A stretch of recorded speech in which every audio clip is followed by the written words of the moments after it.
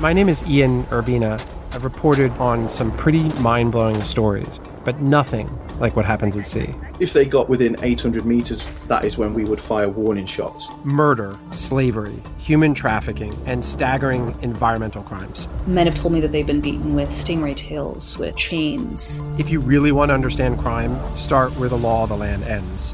The Outlaw Ocean. Available now on CBC Listen and everywhere you get your podcasts. This is a CBC podcast. A coroner's inquest into the mass stabbings at James Smith Cree Nation in Saskatchewan is underway. In early September of 2022, Myles Sanderson killed 11 people on the First Nation and in the nearby village of Weldon. 17 others were injured. Sanderson died in custody a few days later. Sam Samson is a national reporter with CBC News. She is in Melfort, Saskatchewan, covering this inquest. A warning, some of what you are about to hear may be disturbing. Sam, good morning. Good morning. Before we get to this inquest, just take us back to the 4th of September 2022. Briefly just remind us of how the events of that day and the days after unfolded. Yeah, and we received quite a lengthy reminder too over this inquest. So it was a really frantic start on that morning. So Myles Sanderson and his brother Damien were together in James Smith Cree Nation, and the two went to Damien's own house looking for his wife, Skye Sanderson. She was not there, but the brothers tore apart the bedroom. They barged into other rooms looking for her. They didn't find her, but they did find one of Damien's daughters who he kissed goodbye, and then they left. And then the assault started, first at the home of a man named Martin Moosetoos, who was the first person to call 911.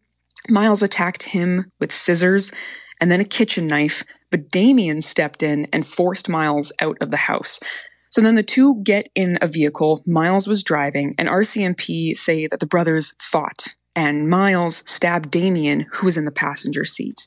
Damien somehow got out, fled from the road, went into a nearby bushed area, and he died there from his injuries. Now, after that attack on his own brother, Myles did not stop at all. It only took 2 hours for all of this to unfold. So he went from house to house, either on foot or in a stolen vehicle. Myles attacked people he knew and associated with his victims. And at some homes, he would ask for keys from people, and sometimes he would attack them. Other times he wouldn't. So we heard a really frantic and seemingly sporadic events that all unfolded. Now, that first 911 call I mentioned, it came in around 5:40 in the morning. RCMP arrived as the attacks continued, but Myles fled the First Nation, eventually heading to a village called Weldon, where he stabbed a man in his own home.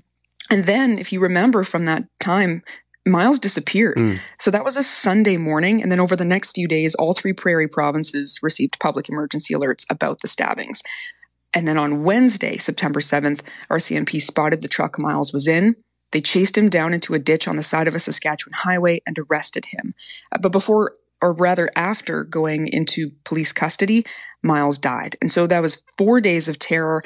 And I remember a time of anxiety, people describing fear, and especially grieving for those who were killed. It was a horrific 4 days, as you've said. The inquest has heard from a criminal investigative psychologist about Myles Sanderson. What have we learned about him? Yeah, this was really the first time, Matt, that we got a look into Myles Sanderson's past and his mindset. So just a few days ago on Friday, that criminal investigative psychologist shared his behavioral hypothesis. And because Myles died, he wasn't able to diagnose him and interview him himself. So this was kind of a postmortem report using corrections and parole documents, really to suggest what kind of mental illnesses Sanderson may have lived with. And so this psychologist, his name is Matthew Logan, he told the inquest that he's written 2 other reports like this before. One for the man who went on a mass shooting in Portapique, Nova Scotia in 2020, and then the man who shot and killed 4 Mounties in Mayerthorpe, Alberta in 2005. So he's only written 3 reports of this type. And this psychologist suggested Sanderson lived with antisocial personality disorder. So that's someone who doesn't have a lot of impulse control. They're really only looking out for themselves, and as well as intermittent explosive disorder. Now, that is a combination that the psychologist said left Myles really quick to anger. He was very controlling. And at one point, while Sanderson was in custody during his life, he took a psychopathy test that assesses lifestyle, emotion, other factors. They call it the PCLR test. And Myles scored 33 out of 40, which to me sounds high. And yeah, the psychologist confirmed that is high. He explained that Sanderson was in the top 6% of the Canadian male prison population in terms of his risk to violently reoffend based on that testing. And we also heard from a staff sergeant from Ottawa, from the National RCMP headquarters. He's in charge of profiling and threat assessment. He testified that in Myles's mind, he had a plan. He wanted to kill and hurt people that he had a grievance with and people who were associated with those people he had a grievance with.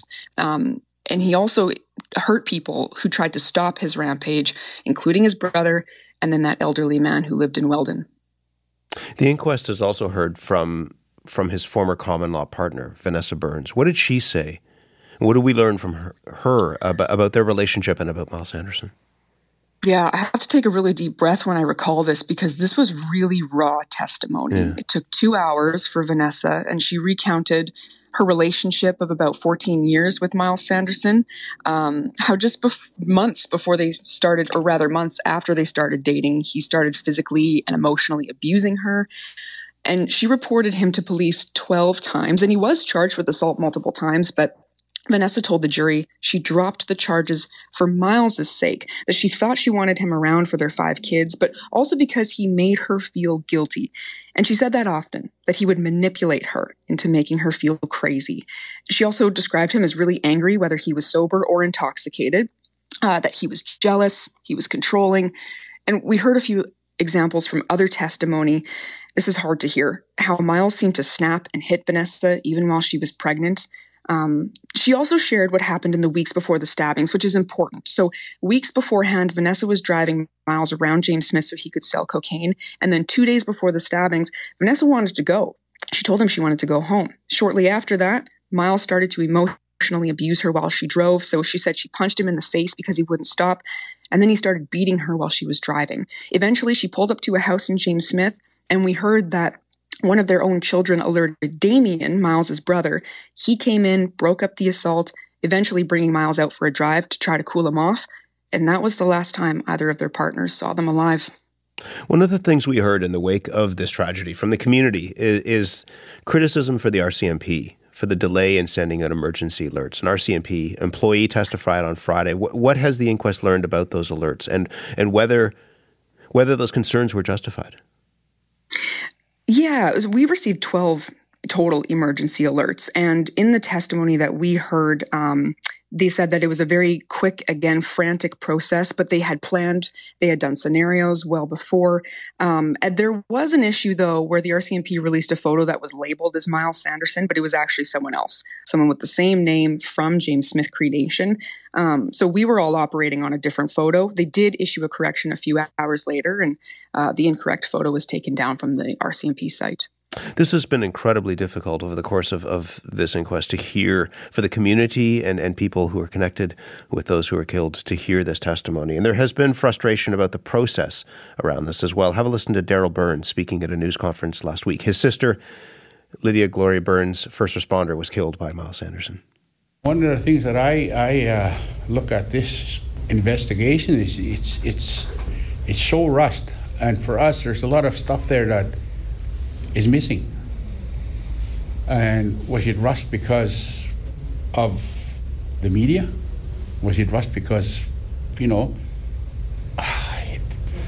the justice system has never, ever been kind to us Native people.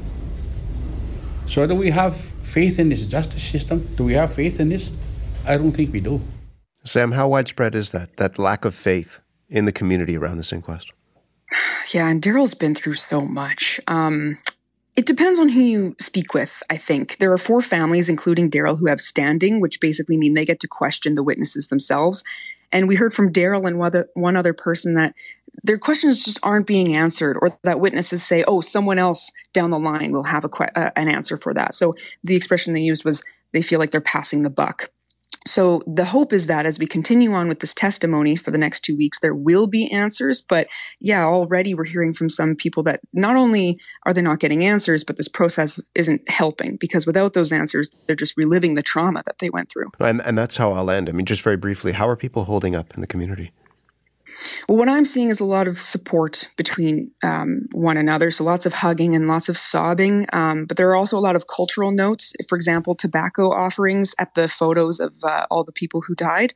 And so as tough as this is and as raw as this is, I'm seeing a lot of emotional support for families. That will be important as this continues. Sam, we'll leave it there. I appreciate you being here this morning. Thank you very much. Thank you. Sam Sampson is a reporter with CBC News. She was in Melfort, Saskatchewan. For more CBC podcasts, go to cbc.ca/podcasts.